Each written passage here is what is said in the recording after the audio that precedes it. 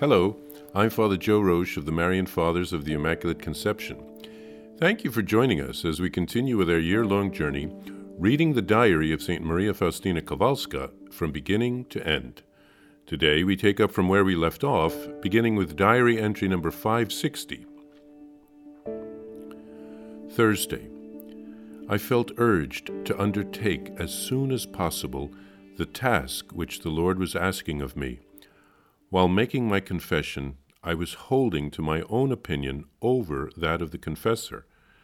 At first, I did not realize this, but when I was making my holy hour, I saw the Lord Jesus as he appears in the image, and he told me that I must repeat to my confessor and my superiors everything he says to me or asks of me, and do only what you receive permission to do.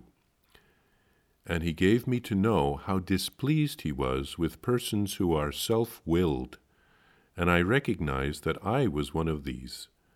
I saw this shadow of self-will in myself, and I threw myself in the dust before his majesty, and with a broken heart begged his pardon. But Jesus did not let me remain in this state for long. His divine gaze filled my heart with such joy that I have no words to express it, and Jesus gave me to know that I should ask him more questions and seek his advice. Truly, how sweet is the look of my Lord! His eyes penetrate my soul to its most secret depths. My spirit communicates with God without any word being spoken. I am aware that he is living in me and I in him. All at once I saw the image in some small chapel, and at that moment I saw that the chapel became an enormous and beautiful temple. And in this temple I saw the Mother of God, with the infant in her arms. And a moment later the infant Jesus disappeared from the arms of his mother, and I saw the living image of Jesus crucified.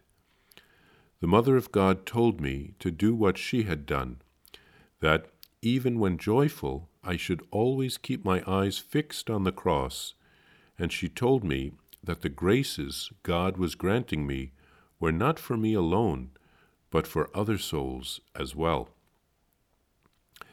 When I see the infant Jesus during Holy Mass, it is not always the same. Sometimes he is very joyous, and sometimes he is not even looking at the chapel. At present, he is often very joyful when our confessor, Father Sopoćko, offers Holy Mass. I was greatly surprised that the infant Jesus loves him so much. Sometimes I see him dressed in a colorful pinafore. Before I came to Vilnius and met this confessor, I once saw a rather small church, and near it this congregation. The convent had 12 cells. Each nun was to live separately. I saw the priest, Father Sopoćko, who was helping me to prepare the convent and whom I was to meet some years later, but whom I already knew from the vision. I saw how he was arranging everything in the convent with great care, assisted by another priest, probably Father Wantuchowski, whom I have not yet met. I saw the iron grating covered with a dark curtain, and the sisters did not go out to the church. On the feast day of the Immaculate Conception of the Mother of God, during Holy Mass, I heard the rustling of garments and saw the most holy Mother of God in a most beautiful radiance. Her white garment was girdled with a blue sash. She said to me, "You give me great joy when you adore the Holy Trinity for the graces and privileges which were accorded me." And she immediately disappeared. Penances and mortification.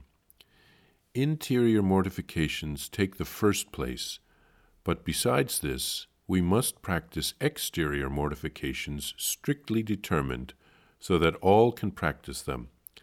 These are, on 3 days a week, Wednesday, Friday, and Saturday, there will be a strict fast. Each Friday, all the sisters, each one in her own cell, will take the discipline for the length of the recitation of Psalm 50, and all will do this at the same time, namely 3 o'clock, and this will be offered for dying sinners. During the 2 great fasts, Ember Days and Vigils, the food will consist of a piece of bread and some water, once a day. Let each sister try to observe these mortifications which are prescribed for all, but if anyone desires to do something more, she should ask the superior for permission.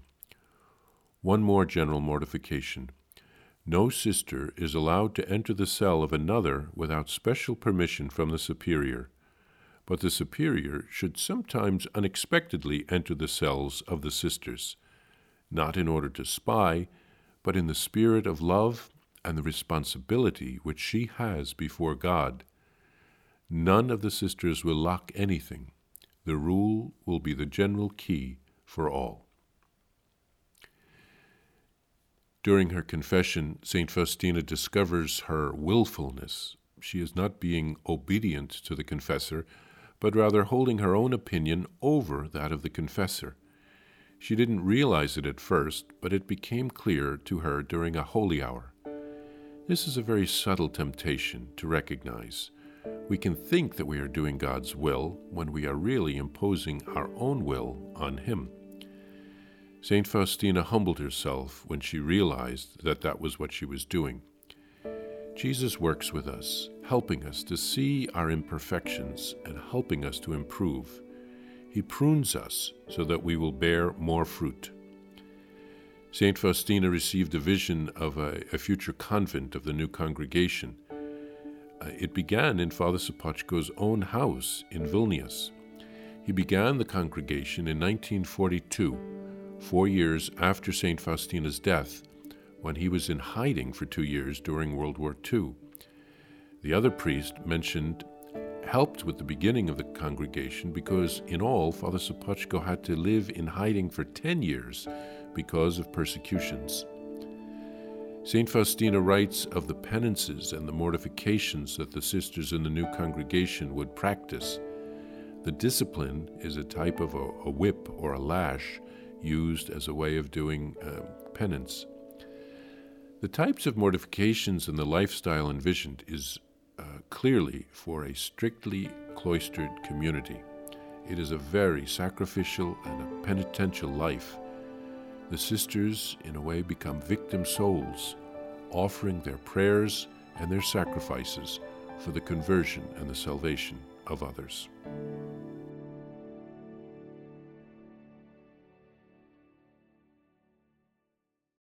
Please follow or subscribe to this podcast to receive the latest episodes and updates.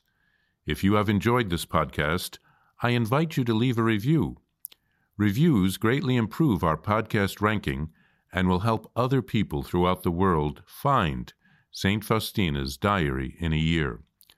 Remember, Jesus promised St. Faustina in Diary number 1075, souls who spread the honor of divine mercy are protected by God like an infant by a gentle mother. Please help us spread the message of divine mercy. Thank you, and God bless you. Visit shopmercy.org to order your copy of Divine Mercy in My Soul, the Diary of St. Maria Faustina Kowalska. It's available in print in English, Spanish, and Polish, and in English as an e-book, available now on shopmercy.org. Are you enjoying this podcast? I invite you to listen to more shows brought to you by the Marian Fathers of the Immaculate Conception. Join us daily for enriching spiritual content, which will help you on your journey with Jesus Christ. Simply visit DivineMercyPlus.org for a complete list of our shows. That's DivineMercyPlus.org.